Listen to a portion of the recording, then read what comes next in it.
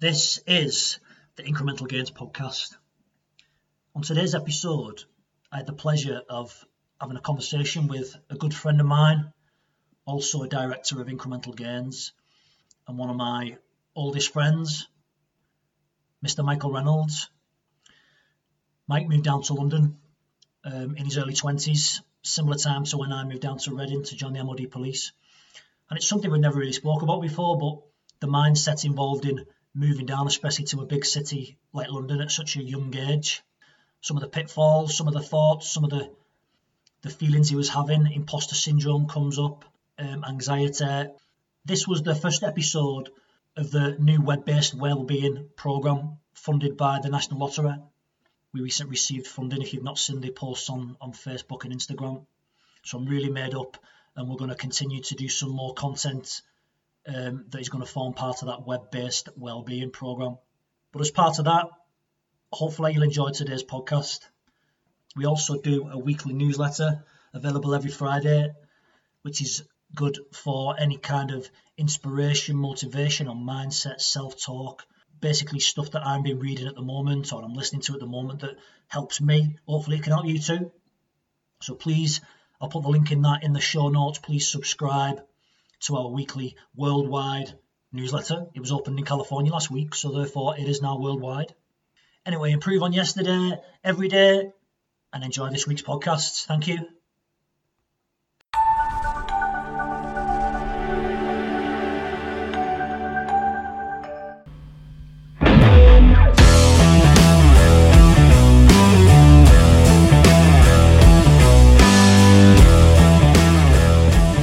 Going back to what Laura was just on about then. Last night, I've been looking at Garmin watches, for... so have I, mate. For look like tracking... The Phoenix 6, or what's it called? Or is it Felix 6 plus Sapphire or something like that? Yeah. About 500 quid I've been looking at. But do you know where that's from, though? Go on. That's from Ant Middleton. Put something on his Instagram the other day. Yes, well, I started following it as a result of that. Same. So we went walking last weekend in Macclesfield Forest with one of Laura's mates at work, Ian Kennedy, took us walking around Macclesfield Forest, and we did about 11 miles, I think. 11 miles. It was a good old trek, like. And he's got terrain like? Was it smooth terrain or was it? Some of it was quite bit of elevation, like, so some uphill walking, loads of farmers' fields and that, a bit like cobbled, stony and that, like, so it was a tough walk, like, it wasn't easy, but loads of good sights in that. It was dead picturesque because it's on like the foot of the Peak District, innit? So, but he was looking at these Garmin. He's got this Garmin watch, so he tracked all his what do you call it, like all his heart rate and all that kind of stuff. He tracked all that. So I've been looking at him. But then, like, he's on about that, what's her name, Maria Kondo. Yeah. Well, I kind of go off that Martin Lewis, money-making expert. Oh, yeah. He says, if you can afford something, ask yourself, is it going to add value? And obviously, can you afford it? Or do you need it? Yeah. But then if you're skint, do you need it? Can you afford it? So it's a similar idea for both ideas, but... And I thought, I don't really need a Garmin watch. Yeah. Mate, it's so funny because literally, talk about advertising, completely zoning in and almost taking you down a rabbit hole. Yeah. I've literally, like, this morning I was looking at, there was a comparison on YouTube, which was the Sapphire. It was the Sapphire, it was the Garmin with the Sapphire screen, but then also there was an alternative with a different type of screen.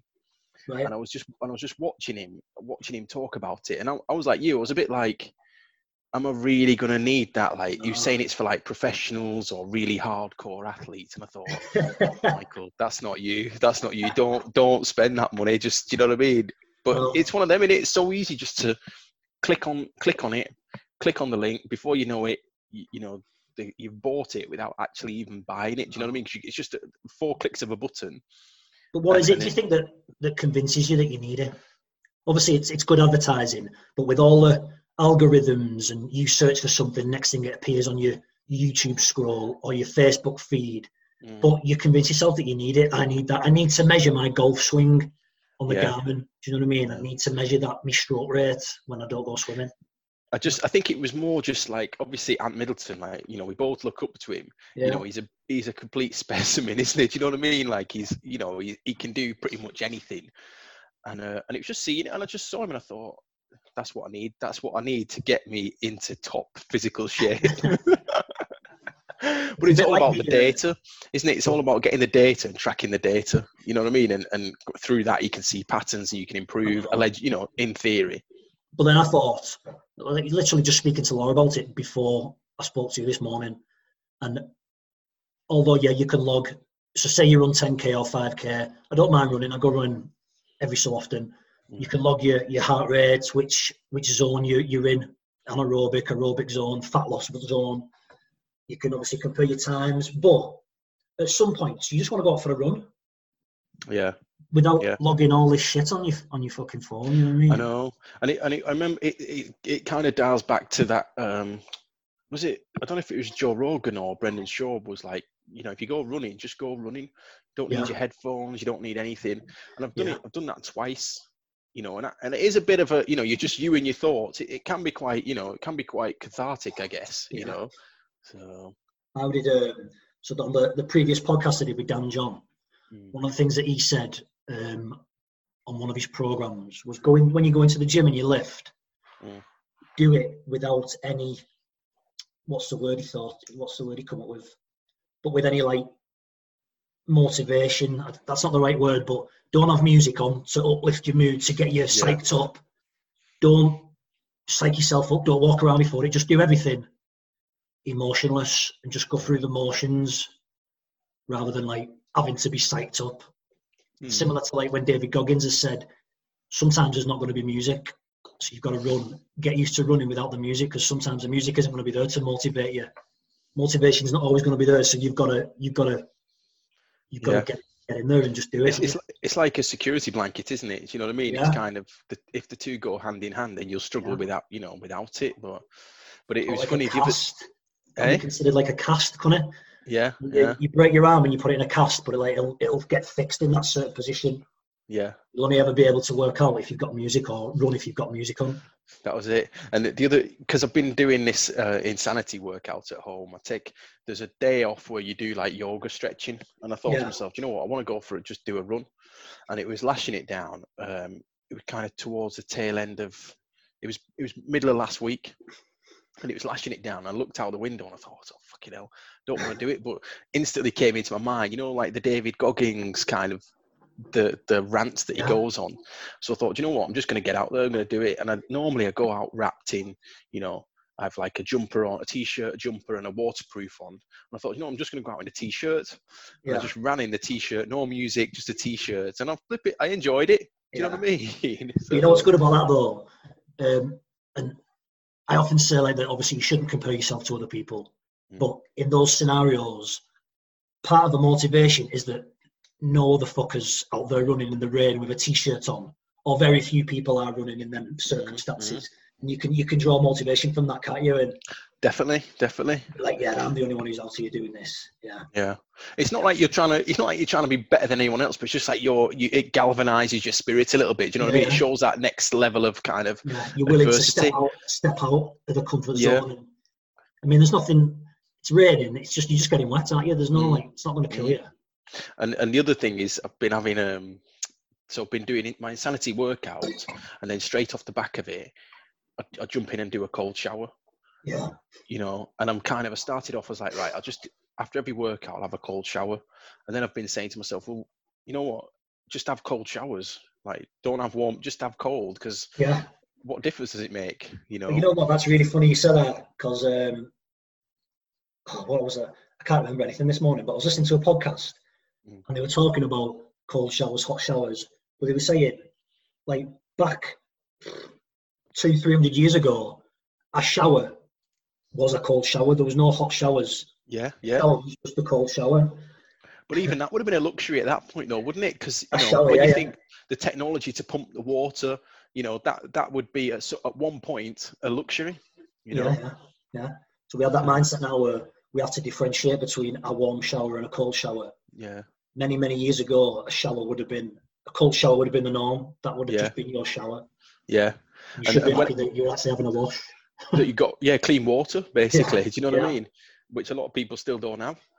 And, I know. you know, I was kind of, what was I going to say? Yeah, I just find it, when I first started doing them, I was like screaming, yelping, do you know what I mean, in the shower. And now it's, you know, step straight in. Do you know what I mean? And you feel, I get out and I feel like alive, you know, it's really good. I love it. It's amazing that the body has such an ability to adapt. Mm. You know what I mean? Even like in this corona COVID epidemic and that, initially the first 2 weeks, and we spoke about it before, that your mind plays tricks on you. You start to extrapolate in the future of the events that haven't happened yet. You wonder what's going to happen with your job, your lifestyle. Oh my God, all this catastrophizing. And then after 2 weeks, you're like, oh well, this is the normal now. So I'll put things in place. I'll sort out my workouts. I'll sort out when I can work from home. And you adapt to it. So where it becomes a new norm, doesn't it? Yeah, it's funny, and what's been a good indicator around here is, you know, the Thursday night clapping sessions. Yeah, for the NHS. That was quite a good. You know, it's quite a good way to monitor like the feeling and the vibe. So like you said, the first couple of weeks, not a lot of people came out. So do you know what I mean? So everyone's in this kind of under siege mode. Everyone's panicking. Yeah. So everyone's literally staying indoors.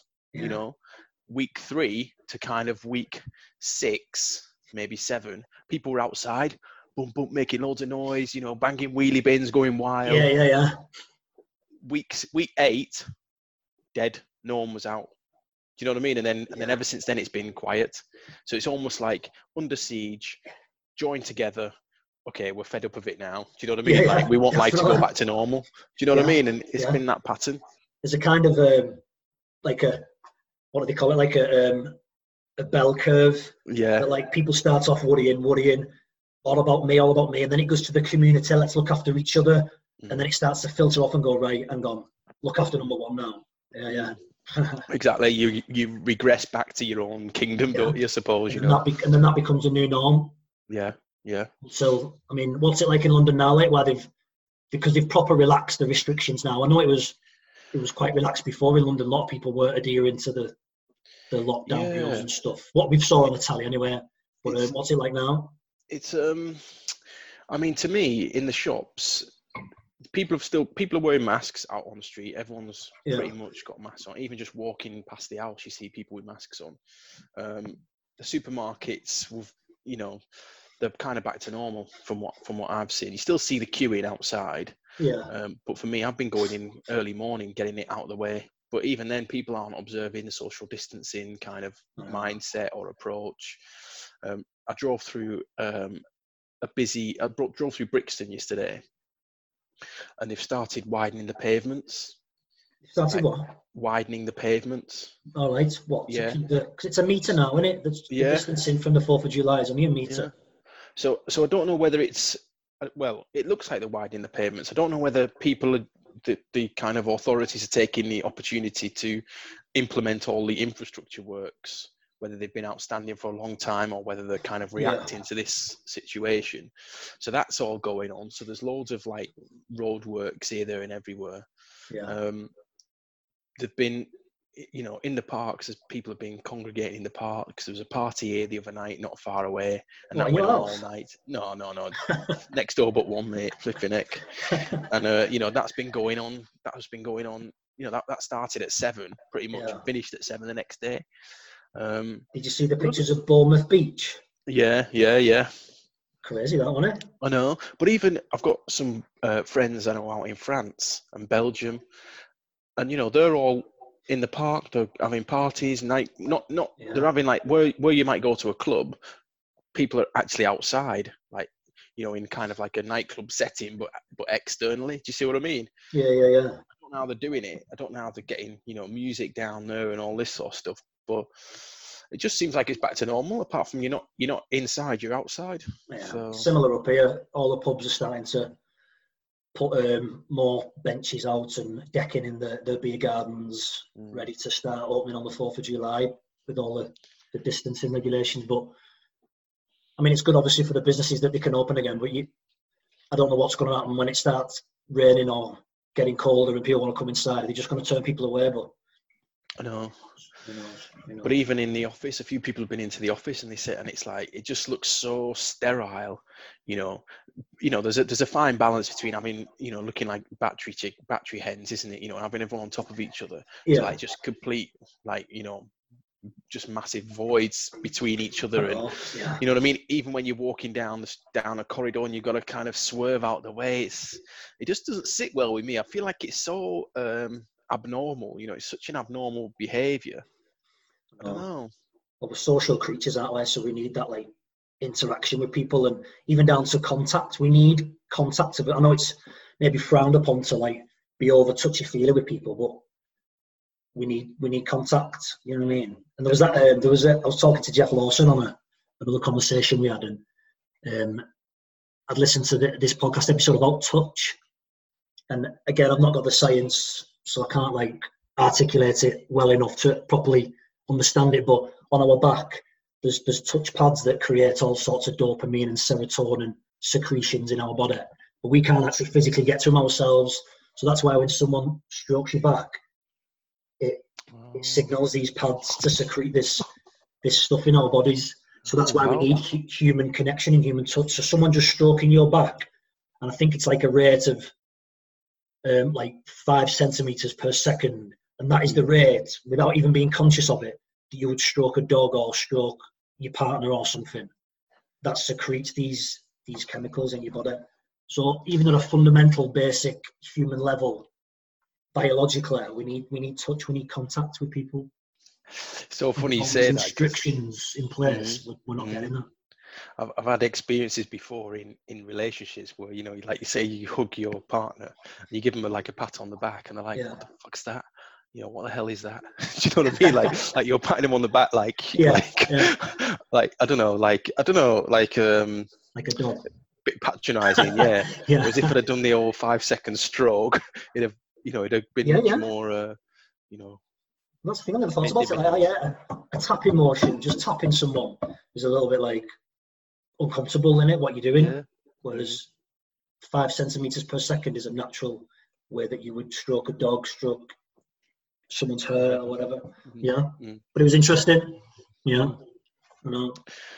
Fair dues. Yeah, I started watching your Dan John session last night. It was quite good, wasn't he? Yeah, he's a knowledgeable fella, like so many, like 40 plus years, 35, 40 years plus worth of experience in the strength and conditioning industry. And one thing why I really respect his kind of views and opinions is it's all through experience. So it might just be anecdotal, but he's been there. He's run the experiments. Do you know what I mean? So he's walked that path, hasn't he? Basically, he knows what works, what doesn't work.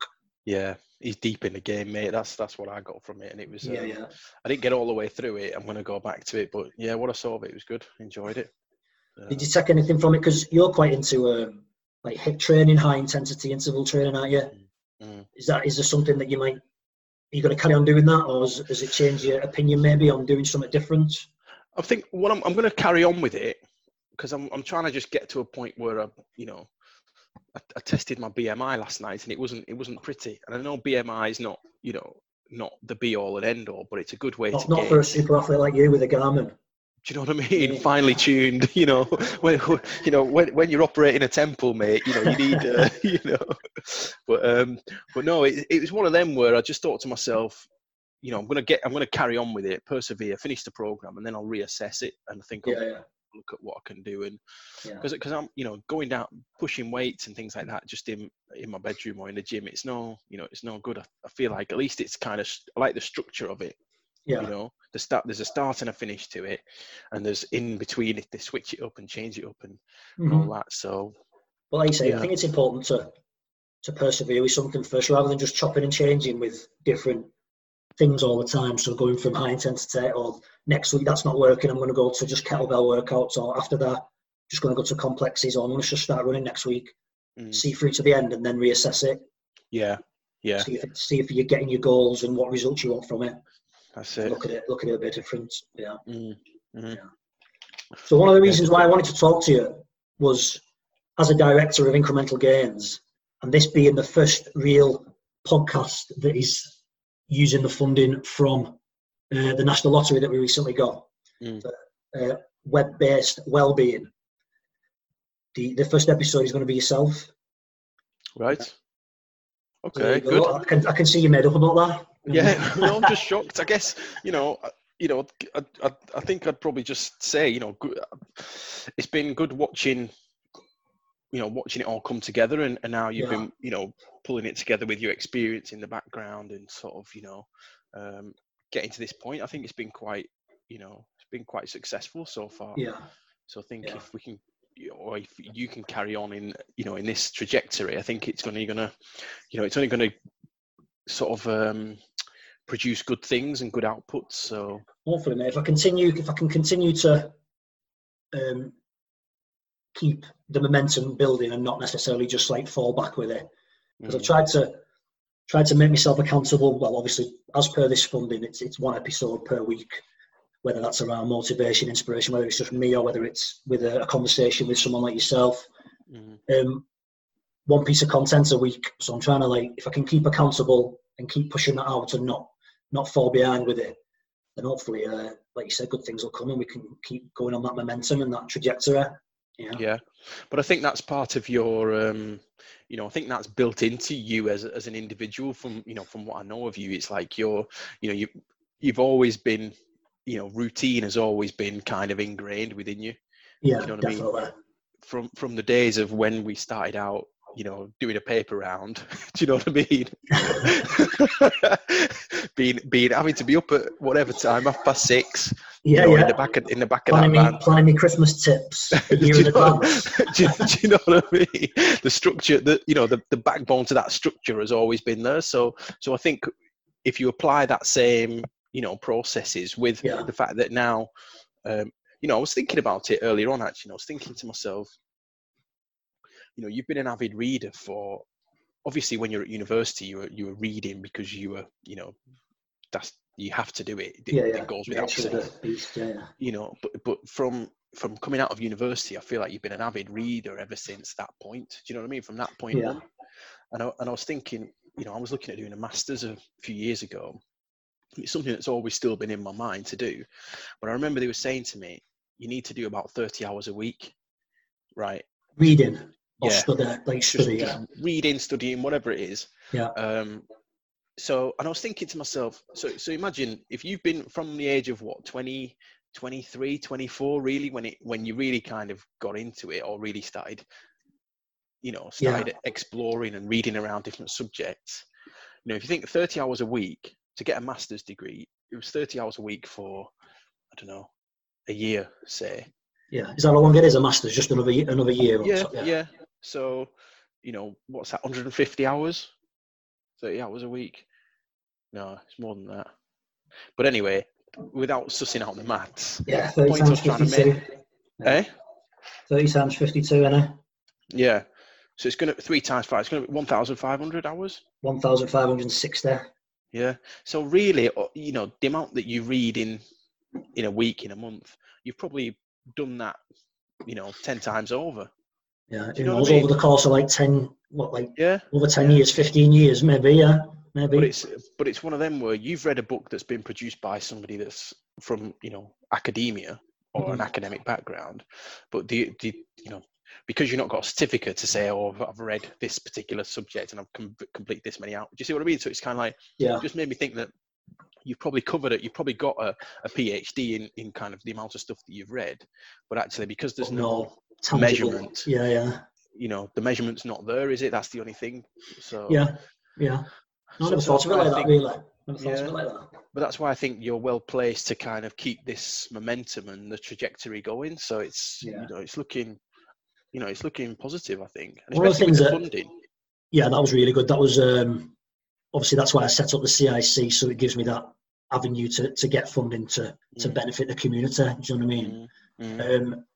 But I think there was the one thing about what I've learned recently, and I've tried to start doing it recently at least, and maybe been guilty of it in the past, is I read a book, whether that be self-help, personal development, whatever topic it's on, but actually never applying what I've read into life. You know what I mean? You read it, you put it down, and you think, oh, that was pretty cool. I can spout maybe loads of shit about some aspects of your mental well-being or health, but how do you apply it? How do you apply what you've learned without obviously coming across as telling people what they should or shouldn't be doing? But then, so I think, go on. But I think that's probably a little bit, because you're probably taking it on via osmosis, aren't you? You're reading it, and it's not like, right, yesterday I did this, tomorrow I'm going to do this, which is going to be slightly different. You, without realizing, you'll probably tweak and adapt, and there'll be like minor adjustments. Yeah, like almost subconsciously, so you don't really know why you're doing it. You're just changing something, but really it's because you read it maybe 3 months before. Definitely. Like even the stuff about, do you remember there was I remember when you read, I think what had a big impact was the chimp paradox. Yeah, Dr. Steve Pizzas, that was quite a pivotal, well, not pivotal, but I remember you just talked about it a lot. Do you know what I mean? I think it was when you said that. It was probably about the age of 23, 24, which actually, we'll talk about this a bit later on, but that coincidentally, that was when I moved down south, down to Reading. I was in the police down there, so I moved away from St Helens. So that was the age when I started really, like, don't know for what reason, maybe obviously must just have been to try and better myself, you know what I mean, to improve. That's when I started to read all these kind of books and get into this mindset thing. And that was one of the first, you writing what you're saying, that was one of the first kind of books that give me that light bulb moment that, that's why that's why I'm not maybe looking for promotion. That's why my mindset's fixed. That's why if I'm in an uncomfortable position, I talk myself out of things. Yeah. It was answering all these questions that maybe, obviously the tough questions to answer and to ask yourself, but that book definitely, The Chimp Paradox, helped to answer some of these questions as to why my behaviours were what they were, definitely. Yeah. Or even just kind of shining a light on a matter, isn't it? And just thinking, okay, I might not be able to crack that one open in one go, but let me just kind of, start to think about it in a different way. And, it sends you on a path then, doesn't it? And, and because you talked about it so much, I remember it kind of bled through into the social aspects, do you know what I mean? And socially, we'd all be talking about it, so it's... I think I've gifted that book so many times. I bought it for people, whether or not I've not heard any feedback whether they've actually utilised it. Obviously, a few people are like, "Oh, it's wicked, that book," but whether or not they've actually like utilised it and implemented it somehow, I don't know. But yeah, that is probably one of the most gifted like books I've given to people. Yeah. What about yourself? Have you read anything that has had a major impact? I think for me, one of the ones that stands out is kind of it's called How to Win Friends and Influence People. Right, yeah. And it's an old kind of, I think it came out in the 60s or whatever, but it's more about just kind of, putting yourself in the other person's shoes, trying to understand what their objective is. Do you know what I mean? Whether it's just, you're having issues with your next door neighbor, or whether it's, you're having kind of things at work, or, in whatever setting, you can apply that same mindset whereby you try and just look at it rather than just be solely planted in your own 2 feet, you try and look at it from a different perspective, and you kind of, it helps you to try and get to a middle ground, or at least begin some sort of negotiation, or not be so kind of rigid in your mindset. Obviously, there's certain things in life where you have to be very rigid. There's the bandwidth is very thin, but I'd say 80% of the time, there's always room to do a deal or negotiate something. Do you see what I mean? Whatever that might look like. Yeah. It's funny how concepts in these books and ideas, like really, there's nothing new that hasn't already been said. It's just a way of repackaging stuff to make it to appeal to a different audience. And there's another book, a very old book, Stephen R. Covey, I think it's called The Seven Habits of Successful People. And one of the chapters in that is a chapter called Understand Before Being Understood. And it's exactly the same as what you're talking about there. So instead of, when you're in an interaction with someone, instead of trying to impose your agenda on someone, just actually sitting back and trying to understand the person in front of you and their model of reality, the frame of reference where they're coming from, before actually imposing your agenda on them and what you want to get from the conversation. And it's exactly what you just said then. Yeah. But it's funny how these concepts and ideas they're obviously around for a reason. They work and they're true and they're like laws of whatever. Do you know what I mean? But I think they're stand like the test of time, won't they? Yeah, exactly. They're like the basic principles, but just kind of how they're dressed in different ways. Principles, Another one is that's a better word, yeah. Yeah, another one is like it's a leadership book that I've been reading, and it's one of them I kind of dip in and out of it. Mm-hmm. But one of the big takeaways from it is, again, it's kind of considering other people, and you know, if you're going into a difficult conversation, it's best to start everybody on a 10 out of 10. Do you know what I mean? Give everyone that baseline where they're 10 out of 10. You know, you want the best from them. They want to give you the best. Do you know what I mean? And kind of work from that position rather than, oh, bloody hell, I'm going into this negotiation or this discussion and it's going to be difficult or it's going to be, do you see what I mean? So it's kind of like, it's starting from that elevated position, thinking this person wants to deliver the best output they can, you know? So it's instead of people trying to gain points and gain favour, they already start with the utmost like respect, the utmost, you're perfect for this. And it's their responsibility to stay up there. Exactly. And they go down rather than you giving them points for going up. I get you. And thinking to yourself, I've got to drag him. I've got to try and drag him. You know, it's kind of like we're all saying we're all on the same level. You know, and it's rather no, I've got to force this individual to do what we want them to do. You know, like that. It's interesting that reading a lot of like Stoicism and the Stoics, from my interpretation, have the opposite view. So they start off thinking that, right,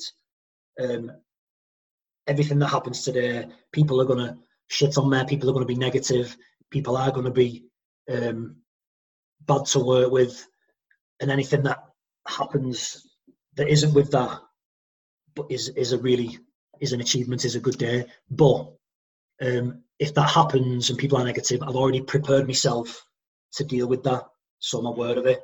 But that's another side of the coin. But I like the fact that everyone's starting at a 10, and it's their choice whether they start to deteriorate that score. But in a way, it's kind of, again, it's down to your perception of that individual as well, isn't it? And you know, it's kind of trying to just force everyone to stay at that level. I don't know, or not force, but kind of maintain that tempo. I don't know. It's What was your thoughts on the Michael Jordan Last Dance, on how that obviously when he was more about himself, the Chicago Bulls weren't winning championships. But when Phil Jackson brought him to one side and said, right, you've got to think more about the team, you've got to start passing the ball. It's not about your individual accolades. If you want to win titles, it's got to be for the team. So then it was his responsibility to pick the rest of the team up to his level.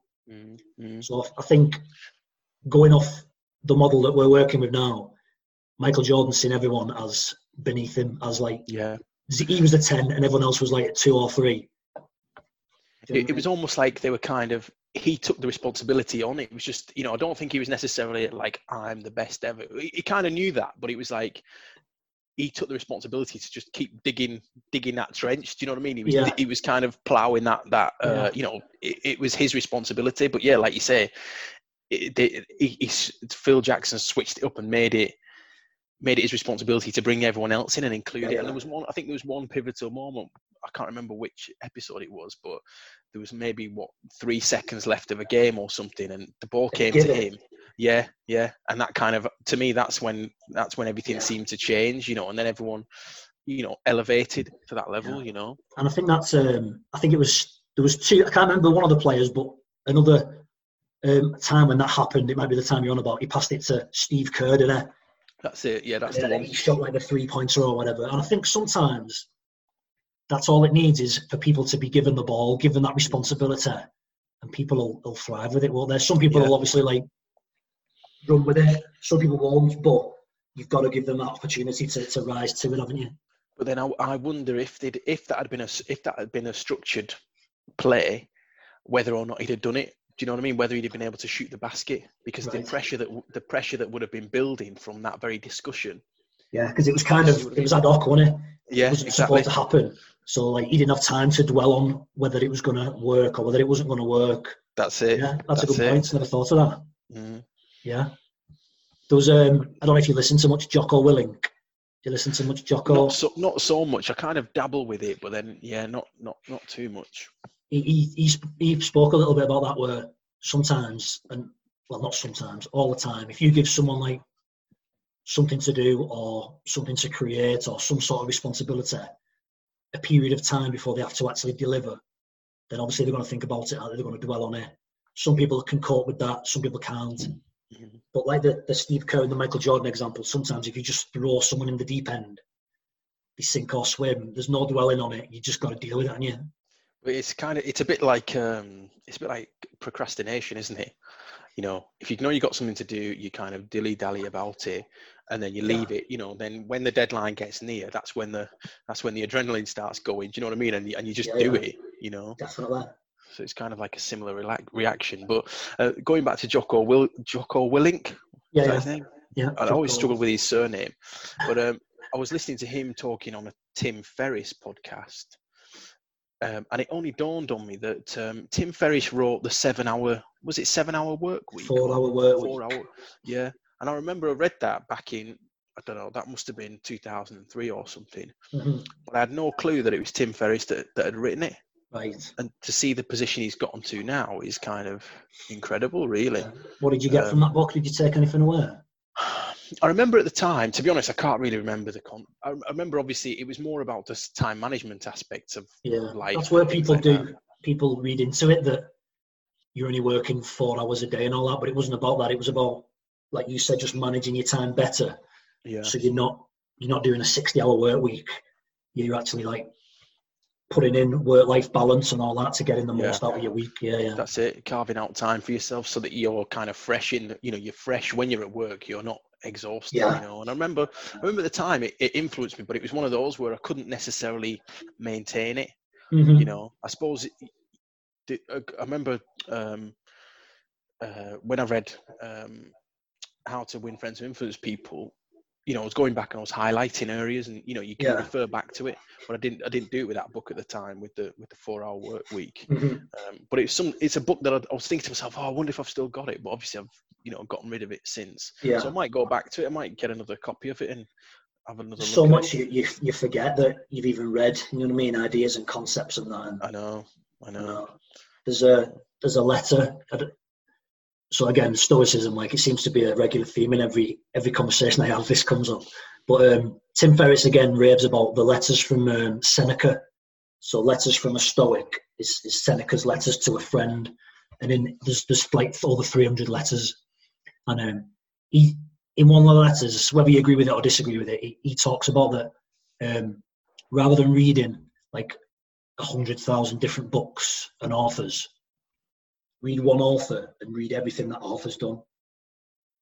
You know what I mean? Before like moving on to a different subject. Why though? That to me is a bit narrow. Well, you know what I mean? I think that as well. I read all sorts of shit and go from one topic to another topic.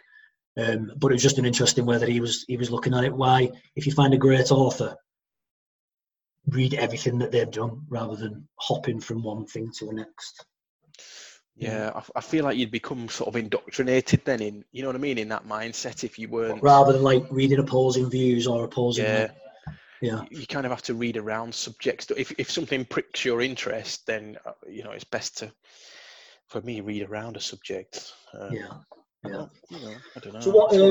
When we said before, sort of that pivotal moment for me, starting reading, like looking into personal development, mindset, self-help, all that. I know self-help has a bit of a weird. Like when you think about, when she talks to people about self-help books, do you think, oh my God, that's a little bit weird. But I think it's getting better. I think people are more in tune with the idea of like improving themselves and personal development and that. But certainly when I was like 23, 24, just moved down to Reading. You moved down to London at a similar time or just before, I think that's right, is it? Was it just before? 2003, 2004? Yeah, I kind of had two bites of the cherry, didn't I? But yeah, around that time, yeah. Yeah. So what was your kind of outlook and mindset at the time of moving down to London? Because obviously we're from St Helens, we grew up in St Helens, lived in St Helens, did everything that normal working class lads did in St Helens, and then you made the decision to move down to London. What was kind of the motivating factor? I know obviously work was a major thing, but why London? Why so far? I mean, for me it was more, I remember I went to I had a year in Kingston upon Thames, didn't I? Because I had a year trying to sort of go down to university down there, and I did 1 year, and it wasn't for me. But I think the driver then was just to really get out of St Helens, and kind of be wherever I could get to, and that just came up. It was a nice area. It was it was funny because I remember. So I applied for different universities. Excuse me. I applied for different universities, and I applied for Reading Uni at one first, Kingston upon Thames, and then I think South Bank was another one. And Kingston upon Thames came up. Yeah. I didn't quite get the qualifications to go to Reading, but the Kingston one took me. And obviously my granddad was from Jamaica, so it was kind of. Do you know what I mean? It felt like Kingston, Jamaica, Kingston upon Thames. Teeniest link. Yeah, and I remember I went to him and I said, I'm going to Kingston, and he was like, "Oh, you're going to Kingston?" I said, "No, I'm going to Kingston upon Thames."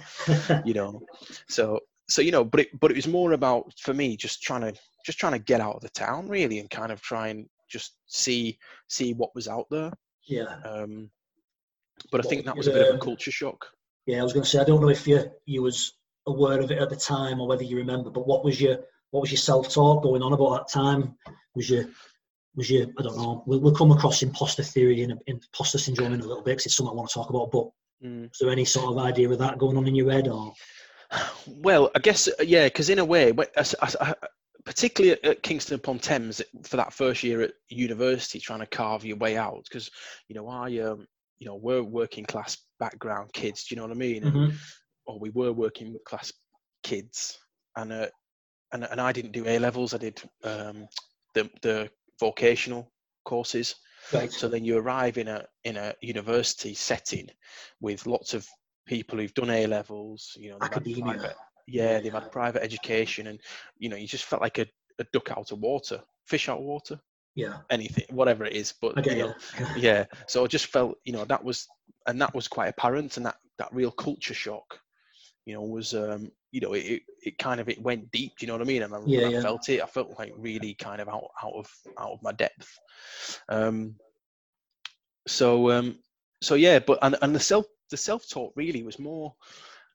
I guess it's more of that kind of resilience of just being a working class, where you just just get your head down and get on with it, as best you can. It didn't work out. So then I was fortunate enough that my family were able to take me back, and, I was back up north, after that first year. But yeah, it's more just that dig in, don't quit, don't, that grit and determination. Yeah.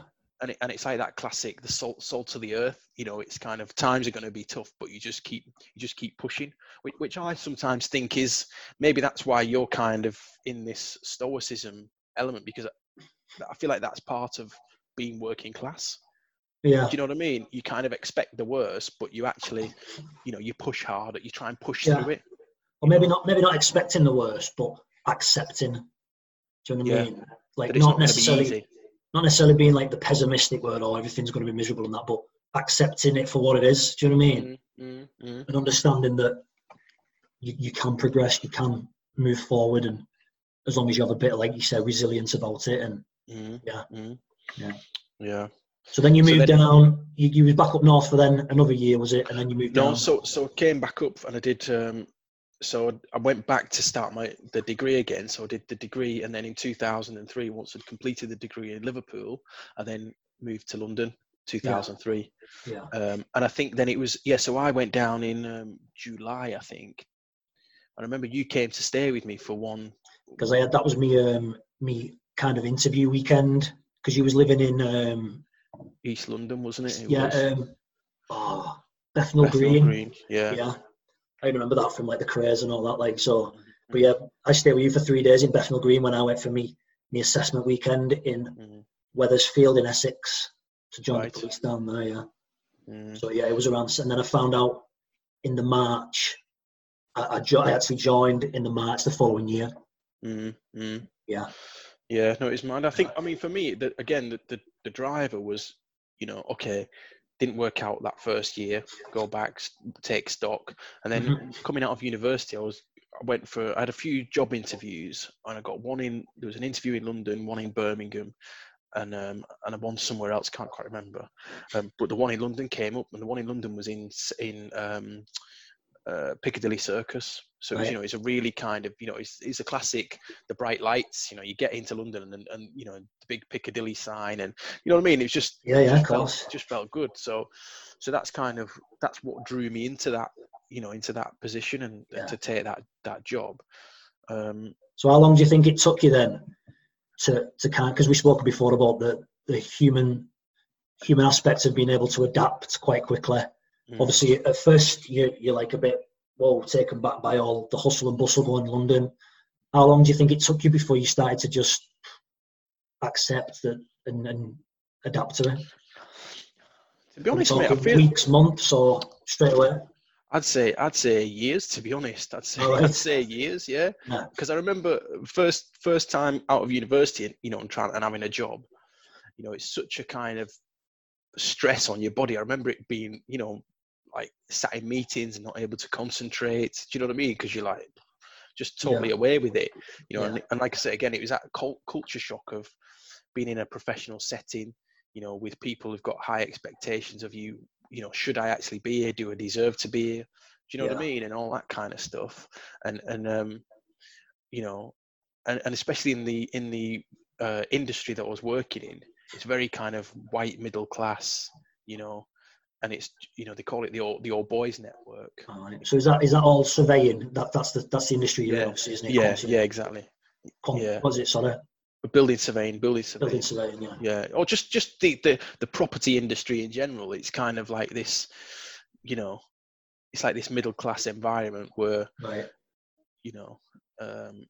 lot of people kind of are in there, and then there's like this sort of people who are trying to push through, whether you're working class, different creed, different color, whatever it might be, there's a challenge, and and I felt it, and that was kind of, for me, that was one of the hardest bits, and I think, like I say, it took a while. I'd say up until maybe like early 30s when I started to feel like settled and like, okay, you deserve to be here, and this is, you've got a right to be here. Do you know what I mean? And you've worked to get to this point. So it was funny that I was thinking about sort of my situation when I moved down to Reading, and looking back through rose-coloured glasses, I thought, well, I settled in quite quickly, and do you know what I mean? I wasn't really homesick. I embraced the lifestyle of living down there, moving away from home.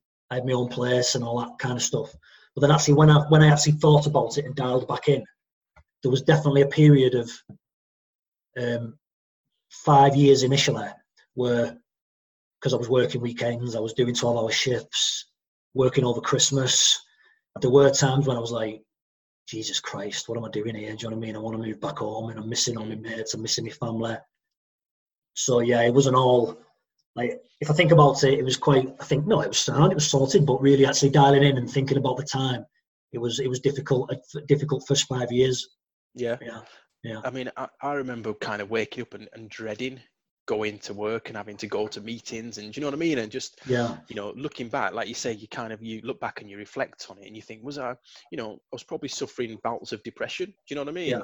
But without, and because of, like you said, this stigma that comes with, it's like if you read a self-help book, it means you've suffered from depression, which means that you're weak. Do you know what I mean? And it's kind of like that cycle. And I noticed how earlier you said self-help, but then you also said personal development. Yeah. Which feels like it's almost like personal development has kind of superseded self-help books. Yeah. Do you know what I mean? And it's like a more like socially accepted term to put it under, innit? You know what I mean? Exactly. Because I suppose it's what it is, isn't it? Because it's not like, well, they both kind of make sense. You are trying to help yourself and develop yourself. Yeah. So there's a massive idea in mental health and stuff, and about self-care. So before understanding someone else's mental health or helping someone else with their mental health, you've got to look after yourself first. Do you know what I mean? So it's self-care. So for me, that's where like self-help comes from, is looking after yourself so you can help other people then. You know what I mean? Yeah. Like, what good are you in your family if you can't look after yourself and you've not got your own physical, mental aspects on point? You can't look after anybody else then, can you? That's it. No, I think I'm with you. I think it's that, it's that kind of 360 development, isn't it? Looking at yourself and then how you're projecting yourself, and Yeah, even how you treat others is a projection of your own self anyway. Do you know what I mean? And with that definitely. kind of mindset, if someone's, you know, I think I'm laughing because I heard something the other day talking about look at someone how they treat the dog, and then that's a reflection on how they'll treat like other people. Yeah, no, but it's true though, isn't it? Yeah. Yeah, it's crazy. It's crazy, but but like I think it's, I don't know. I think we're living in a kind of, this whole thing about times when you're in a depression, or you don't know it at the time, you don't know what it is. We're fortunate that we can label things, and we can kind of make sense of it. With that label, it helps you to kind of identify what symptoms or behaviors you're experiencing or you're presenting. Whereas our parents, or probably, I don't know, self-help, imagine a self-help, that How to Win Friends and Influence People in the 1960s. It'd have been like, it's groundbreaking. Of course it would have been like quite controversial, wouldn't it? People would have been like, I'm not reading that, I'm not getting, like, people would like, it'd be like when you had porn magazines and you put them in another magazine cover so no one knew you were reading it. Sorry, when you had porn magazines. don't make this about me. That's what it would have been like, though, wouldn't it? People would have been reading it with a different cover on the front. Yeah, no, that's like, it's like the classic Out the Viz magazine, isn't it? You like, where there'd be someone reading it inside. Maybe I should have used Viz as an example rather than porn magazines, but it's just lodged inside the Economist or the Scientist. Book, like the Back to the Future 2, when they have the sports almanac. Do you know Back to the Future 2? Oh my God. I do, but I don't know it in that that finite, that for all the geeks, detail. for all the Back to the Future geeks listening. The sports almanac is where he can bet on these sports and stuff in the future, and that's how he made his money. But when they find it at the end, it's a sports almanac cover with like a lingerie magazine in the cover. Nice. Not as funny when I have to explain the analogy, but they say comedy is a bit like a frog, isn't it? When you dissect it, it dies. So, but yeah. Was there any times, and I definitely felt it, when you come across this like imposter syndrome? Yeah, all the time. The time. I think, I mean, a good. So I'd say, it was tricky all the time. I felt like I didn't really belong there. I had no business being there. You know what I mean? And I remember there was one particular situation, like a bit of a sort of a penny dropping. Was I had this one particular project, and this would have been maybe 2000. Where are we now? 2020. This would have been probably 2014. So a good 10 years into my career. And he had this. I remember I had a meeting on site with this particular chap, and his name, I won't tell his name, but he had a posh name like Edward, or it's one of those ones. Excuse me. And I remember we met on site, and he was very, very, he was like the archetypal public school boy, beautiful suit on, ultra shiny shoes. Do you know what I mean? And he just looked the part, like you'd look at him and you say, yeah, he is a carbon copy of a property person. Yeah. And I remember we had the meeting, and he knew he could talk the talk, and we were sort of exchanging ideas and whatever. And then it was only afterwards then we kind of we sort of linked in each other. And I looked at his kind of his resume, or whatever you'd call it, his background, and he'd been to Eton College. Right. Wow. Yeah. And I remember thinking, bloody hell, he's been to Eton. That kind of explained a lot, like very posh, blah, blah, blah. Yeah. And I thought to myself, but actually, if he's been to Eton and spent all this money, £30,000 a year on an education, do you know what I mean? Yeah. And we didn't pay anything, and I'm stood there talking to him, having a conversation. I'd be thinking, where's the clever money gone, really? Exactly. Do you know what I mean? Yeah. And that was when I started to sort of, that really was a bit of a penny drop for me, Nice.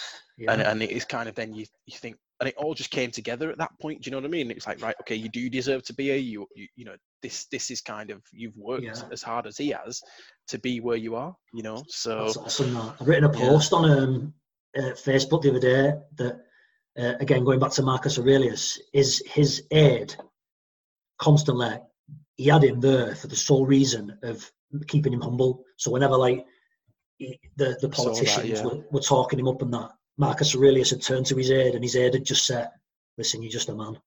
You're just a man. And in the same post, Steve Jobs has the quote, doesn't he, where he says at some university passing out parade or whatever, he says that everything that has ever been invented has been invented by someone who's no more cleverer than you are.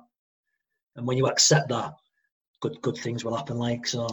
Yeah, definitely. And I guess it's why, like, a lot of people, when you see, like, Anthony Joshua and Conor McGregor, they keep their kind of friends and family that they've had, obviously family, but they keep a close knit community around them, and I guess that helps keep everyone, helps keep them grounded, doesn't it? Do you know what I mean? And that's kind of a similar thing, keeps them.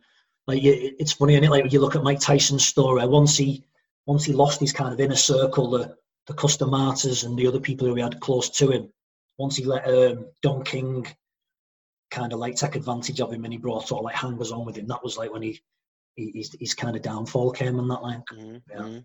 That's interesting. But mate, I want to try something now that I was playing around with before. So going on the same topic of imposter syndrome, I just want to see if we can watch this clip. That I was saying the other day, Paul Moore. So I've been going down the rabbit hole with Paul Moore recently, and he talks about imposter syndrome. It's only on for like a minute, but let me see if I can do this. Go on. And I'm hoping this should record as well. So connect, tap screen mirroring. Right, hang on, mate, hang on. Can you still see me? Yeah. So let's see if I can do this. Connect to Wi-Fi VM, Zoom, Drury House. Can you see that screen? Yeah. Hi, I'm going to have some fun with this video today. So this morning, I'm inside of one of my groups, one of my training programs, running a session, a Q&A session, and the word imposter came up 3 times. But then I got an email from a guy trying really hard, said he has imposter syndrome. So I'm going to cut to the chase on this. Imposter syndrome isn't a thing.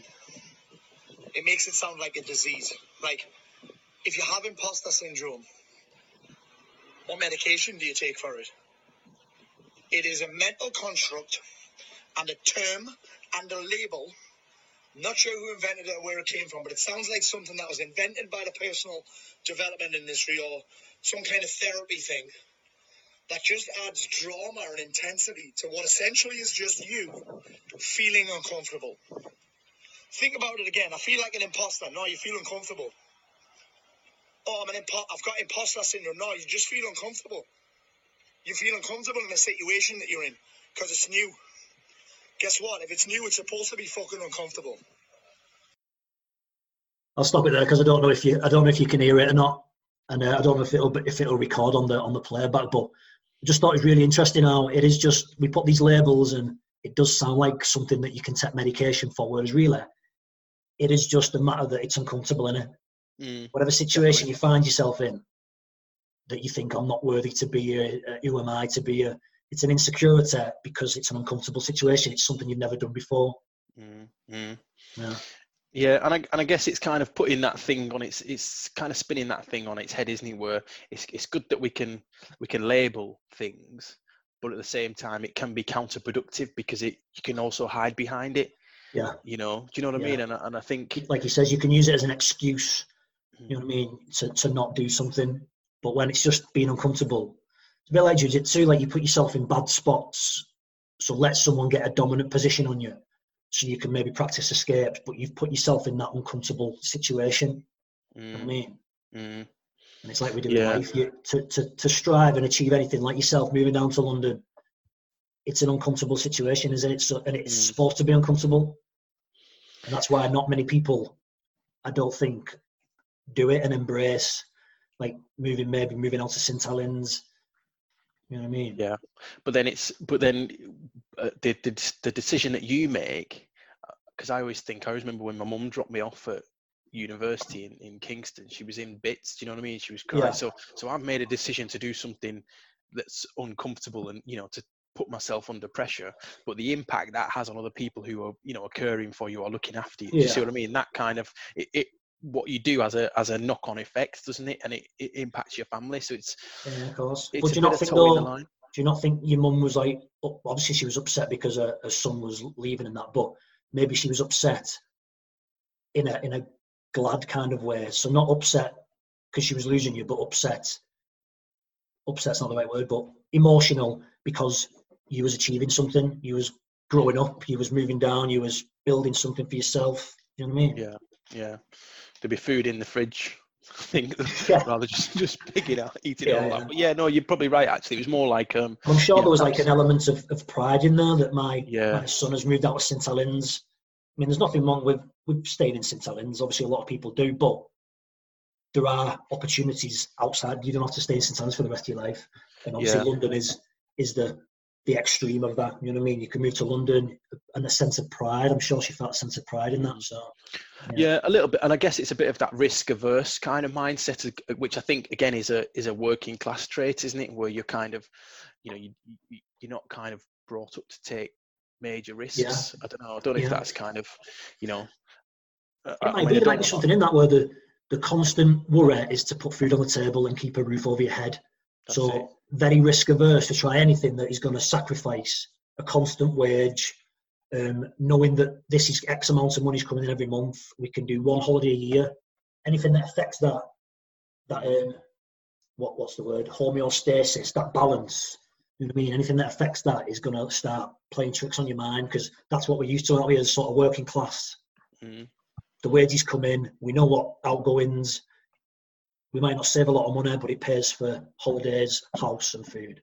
Yeah. I mean, what about you? Did you have imposter syndrome when you moved to Reading and kind of branched out?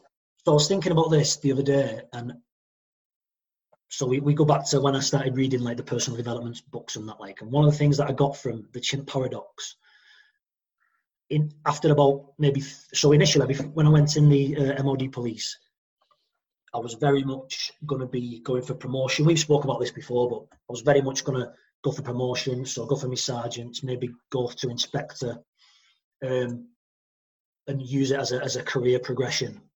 But then once I got in there, and maybe after 3 or 4 years, I felt very uncomfortable with the idea of being the skipper of the team or the sergeant of the team or the leader of the team.